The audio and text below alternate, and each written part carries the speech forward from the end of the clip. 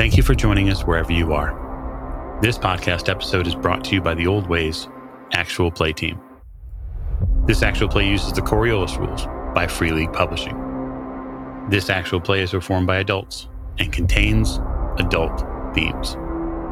Strong language, powerful factions, and adventures across the third horizon await. All content, including names, places, events, companies, and etc., which may bear resemblance to entities living or dead, is strictly coincidental. My name is Michael Diamond, and for tonight's game, I will be your storyteller. Thank you for joining us again on another episode of the Old Ways podcast. I am your storyteller Mike, and we are back with another prelude in our Coriolis game, Children of the Periphery. And tonight, I have a new crew member for you to meet. And I'm going to let that crew member introduce themselves. They're going to give us their name, who they're playing, any required pronouns that we need to be available and ready to understand. And then we'll just let them name their faction and tell us a little bit about the character. Hi, this is Ali, and I am playing a character named Qainat Gala, and she belongs to the Draconite faction. She is ops on the ship, and she is a severe science character. She's an archaeologist doing research in the history of her faction, and she's not really letting anyone know yet. Yeah, we'll get to that. So we're going to take a trip, and that trip is going to be a little bit of a historical one. So Qainat, as a member of the Draconite faction, grew up on a planet and a star system a little far away from where she's at currently, where we will place her on Coriolis Station.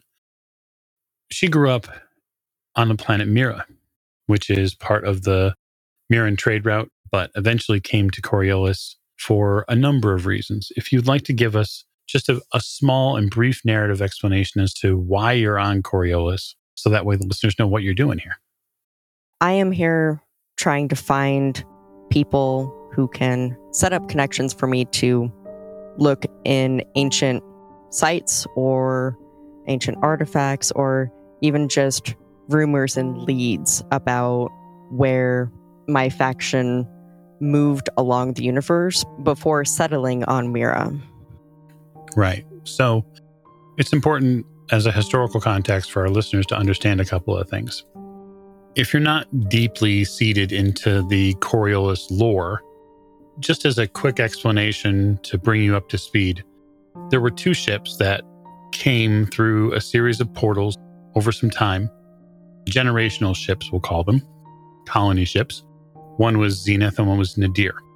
So Nadir, upon arrival at Kua, in the system where Coriolis Station is now, Zenith arrived in seemingly one piece, and Nadir mysteriously vanished. No one is certain as to where Nadir is.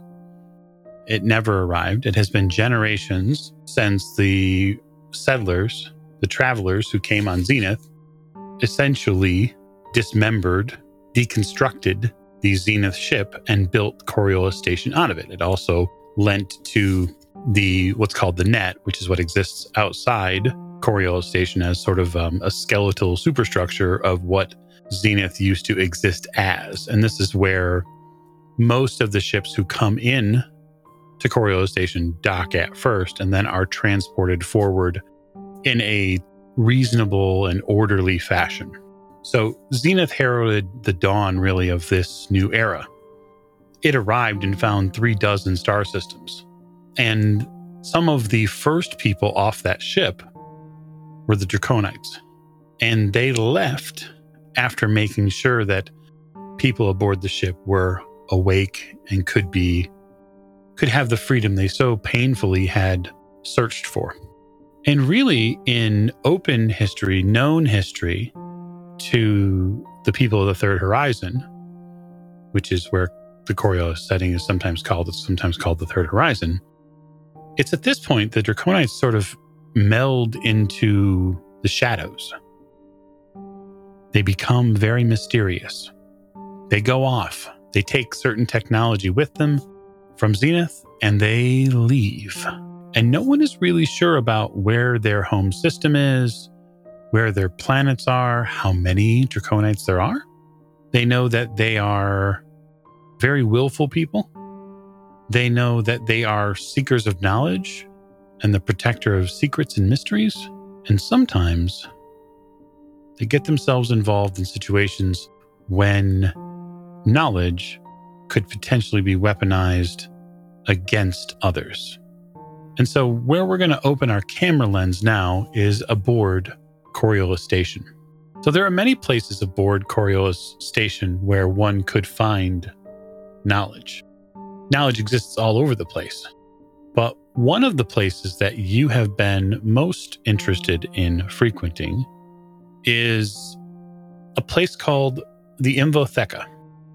So Infotheca is a building that is maintained by a faction called the Consortium. So the Consortium is like a old school Earth conglomerate. That's the best way to imagine the faction. It's many, many, many factions inside of one big faction. The Consortium has multiple seats on the council in Coriolis. They have a lot of power, and they're very well tied in with other Zenithians. You have been looking to get beyond sort of we'll say the public areas when it comes to Infotheca, because you're really interested in getting access to the Museum of History. So you would know that one of the wings of the Infotheca houses that this Federation Museum hangs on to is very much of interest to you because it has post-Portal Wars history. So the era that you're familiar with, especially in your research that you've been doing, you have been very much interested in the Portal Wars post-history. And that is because the Portal Wars were sort of the springing off event of what sent Zenith and the Nadir here. And so if we're talking about the post-Portal Wars time, then what you're actually talking about is really when a lot of the core decisions of what make up your faction were made. And that also means there could be ties to, or writings to, or musings on the time before. It isn't uncommon for poets and writers to talk about, sort of in muse about the time before war. You have seen that countless times in history. And that's why getting a hold of these texts could be interesting. Or looking at relics from that era. It could inform you on what those situations may have been. You have gotten as far at this point to the Arrival exhibition. So the Arrival exhibition inside just the outskirts of the museum itself, where all of the fun bits are kept here, is a modeling of what Arrival was like. And the tough part for you is, as a scholar, you can already see bits that are wrong. So much like the Foundation and some of the other media outlets here on Coriolis, they spin a version of history that is most pleasing to them. The one sort of galling portion is a relief that shows a collection of the faction members here, supposedly on Zenith, all gathered together to release the people and begin the building of the great Coriolis station. And it's tough for you as a historian because you know factually that did not happen.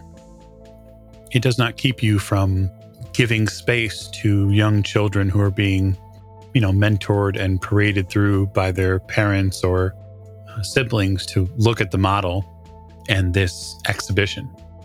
It's important that I don't get in the way of that because it would draw unnecessary attention, despite being utterly displeased about this altered history that is not accurate. And of course, the history is written by the victors, and it makes it hard to cope with that, knowing what the real history is. Mm-hmm. Yeah, you can sense and see the Consortium's flair for the uplifting and hopeful dramas. It's sort of interlaced in all of the features, the colors, the faces present. Even the position of the station in the diorama later on is sort of a hopeful, tinged message. Zenithian culture is what keeps us together. And this isn't unknown to you. It is sort of said amongst many of the Zenithian-held factions that everyone is Zenithian. They love saying that. To some ears, it might feel like a helpful choir noise. And to some, it might feel like a battering ram. Because some feel that what the Zenithians want to do, the people who hold Kua, the monolith, the massive, massive monolith building, and some of the other big structures here, plus, frankly, Coriolis Station for the most part, it feels like they want to rub out everything else. But as you're standing out here, your communicator beeps. I will answer it. You hear a fairly honeyed male voice on the other side. This is a voice you are familiar with. This is Damsa, someone who, for, we'll just say, the better part of your life has existed as a teacher. You were raised together. You've known him from a very early age. He is a regular contact for you within the community. He's probably a little bit more shaped by modern times than, say, you are, but he's fairly connected.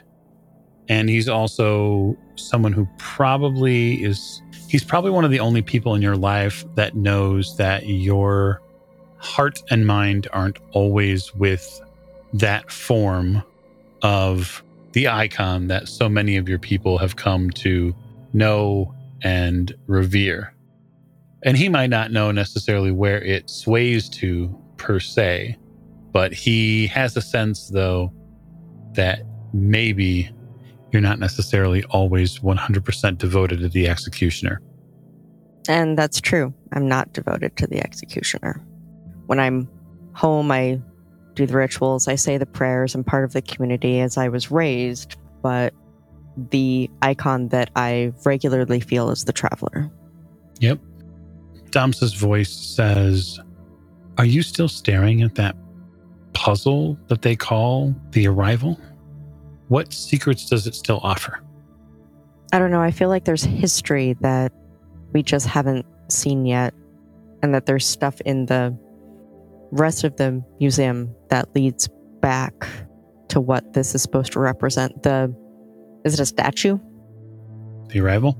Yeah. Imagine it like a room where you start at one side and you sort of walk as this relief, and different models are moved along. As you move along the room, you see the different eras and echoes of history. Think of it like a big mural, except three-dimensional. Okay. There's a bunch that we haven't had the opportunity to look into depth-wise, especially, and the things we haven't learned or remember about ourselves. And I feel like there's just extra clues that if I could get my hands on them, I would have a much better time understanding why certain things are represented the way they are. My mother used to say, the seeker is the finder. And so I bear no judgment against your look at history, but you will only see images that they want you to see. And to that end, I am going to offer you a bit of assistance. There is a worker there in the building.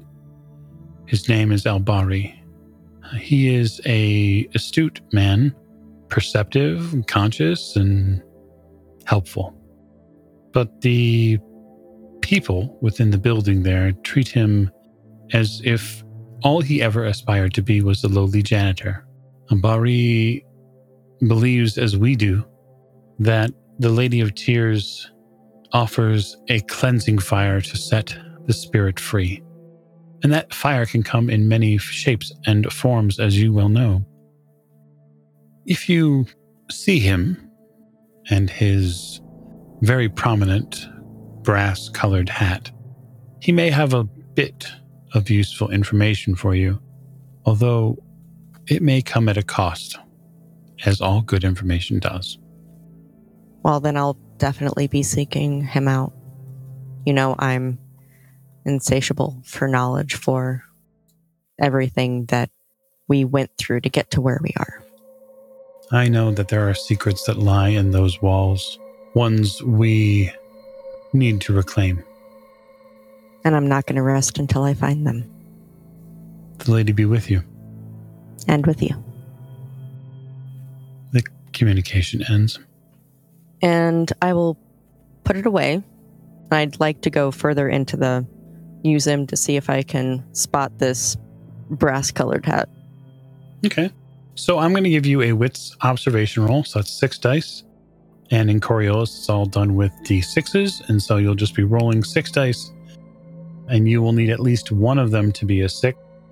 This is a staged success, meaning that you could critical on it and could thus get additional information. I only got one. One is all you need. So after walking your way through the rest of the arrival, there is a portion of the museum that is still open to you and still available to look at some paintings and some of the other things that have been taken in here by the consortium. The foundation here has put up an amazing array of sculptures, but most of the stuff is things that you stared at before. But beyond one of the statues, there's a man who seems to be sweeping and caring for the floor. He is being very, very direct with his sweeping. You can see these arrested short strokes that he's taking to get the dust and some of the other particles out of these corners. And he wears a brass-rimmed hat. It's shaped a bit like a cushion. There's a cushion on top of it. Probably keeps his head cool. Is this a statue that's kind of pulled away from the wall? Like you can walk around it? Yeah, you can walk around it. So I'll walk around to the backside and place my hand against the wall.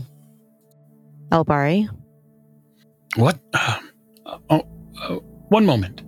You see him sort of attack one of the portions again with the broom, and he deftly maneuvers the tip of the broom so that way he can collect the rest of the dust and then dumps it into his basket and then turns to you. Puts both of his hands on the top of the broom and sort of stands at attention. He reaches up and pulls the brass-colored hat off and nods to you. How may I be of service? Well, I heard a rumor, and that rumor is that you happen to know far more about everything in the museum than is actively presented. That because you do all of this care and maintenance on the building, that you have seen and experienced more. Indeed, I am fortunate to work and to serve the people here in a way that is pleasing. He gestures to the floor, the rest of the floor, sort of out onto the museum floor. And he says, see, there is so many of our pieces of history that need to be kept clean. I am simply a lowly follower of the deckhand. He smiles wide. So with this particular rumor and knowing that you have gotten to see many sites that the public hasn't seen, is there anything that you are willing to share about the history? I could share much, but it is important that you eat the salt but not break the salt shaker. Do you understand?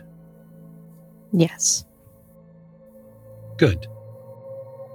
The position here that I have attained, while on the outside might seem simple, it affords me time to maintain the museum, to do what is right, to put things in the right place. There are things here which have been left out of place. And so perhaps you might be willing to put them in the right place. I would have to know what those particular things are. There is a small archive, which is not meant for this place.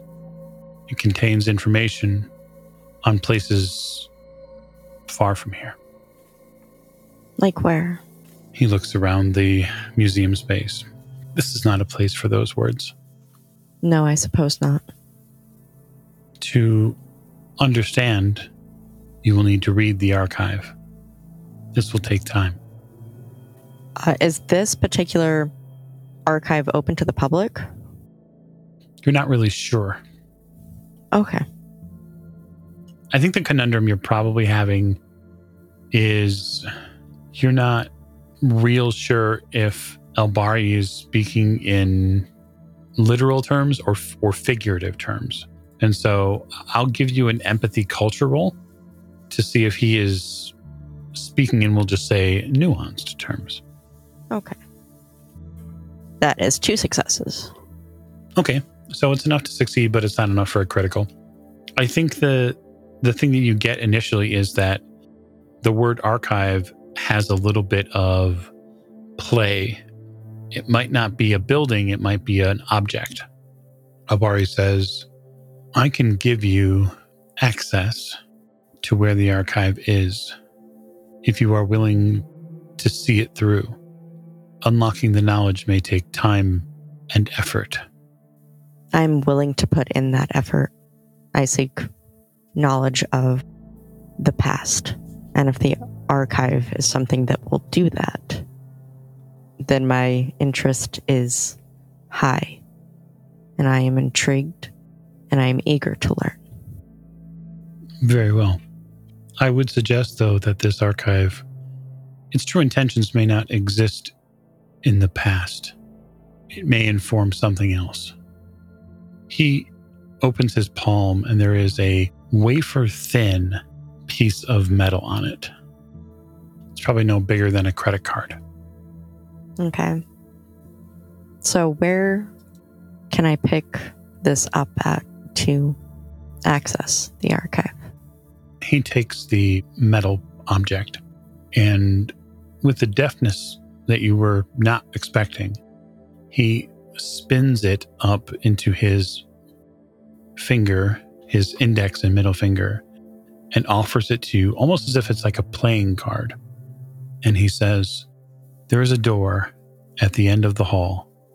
This will allow you to enter the depths of the facility. He gives you some rudimentary directions. Actually, strike that. If you use this, you'll be able to access a lower floor where they keep bits of important history pieces. The archive is a dark box. He gives you the rough dimensions. It's about the size of, we'll just say, a college textbook. So I guess the last question is, am I removing the box in order to seek the knowledge? Or am I leaving it there and returning a few different times in order to obtain the knowledge? He raises an eyebrow and says, have a wonderful rest of your day. I have a museum to sweep.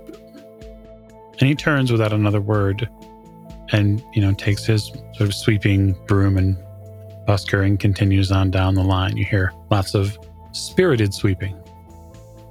What do you do? So this hallway that he points down, is there like art that goes all the way down? Yeah. Okay. And what time of day is it? Mostly because I imagine that there's still times where something like the museum would close, right? Yeah. It doesn't close for several hours. I'm currently going to just make a note of where the door is. I'm not sure that I want to go down there just yet, unless there's a lot of people in this section of the museum. There really isn't. Is it pretty typical for the museum to get busy at all? Like if there's a new sculpture or painting that comes in? You're not really sure. Because I don't spend a lot of time at the museum. Right. I'd like to kind of go back near like the entrance, to see if there are flyers or a sign that's announcing something new coming into the museum. You don't see any flyers or announcements. Okay, so if I'm not seeing anything that would give me ease of access, I'll go back down the hall and take my time really actively looking at all of these pictures and really taking my time. Okay. And I'll get closer to the door. And I want to look and see if there's a security camera or a humming noise that would indicate some sort of barrier. Yeah, that's reasonable. Go ahead and give me a wits observation roll. It's a lovely 3 successes. Oh, wonderful. So you notice that the museum has several security cameras. They all point in a lot of different directions. They are noticeable and obvious. They all have very similar shapes. They all have LED lights that show that they're on and working.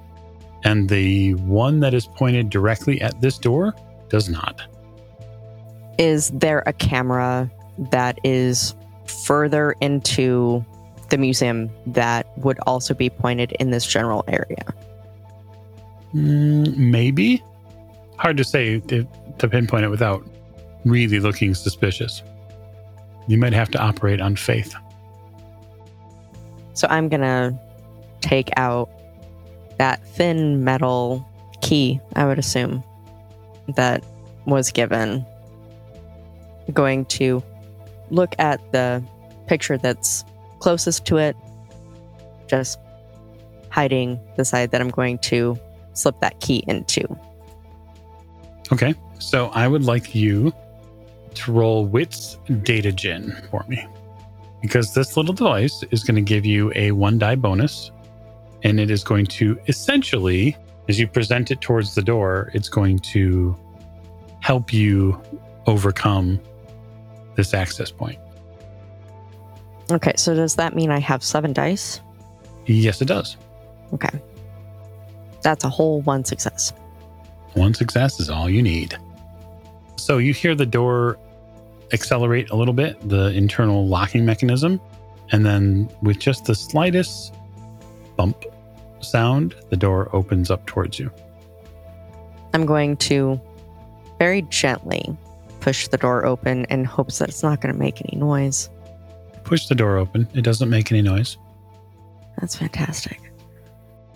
And I'm going to slide my body in as small of a hole as I can, the less likely to draw eyes to myself as possible. Sure. You do so. With the directions given to you, you are able to make your way down the hallway. Is the set of stairs that goes to the lower level pretty close? Mm-hmm. And is there another door that would mark like an exit in this hallway that might lead outside? No, not from here. You'd have to exit back into the museum. Okay. So are the stairs fairly close then? Close enough. Okay. You were looking for an exit already? You just got here. Contingency plans, my dude. Following the path that you were given, you take it downstairs. The stairs are fairly close, probably no more than maybe 15 meters inside this space along the hallway.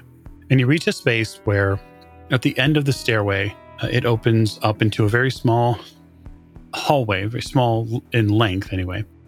There is another door. But this door has a slight window in it.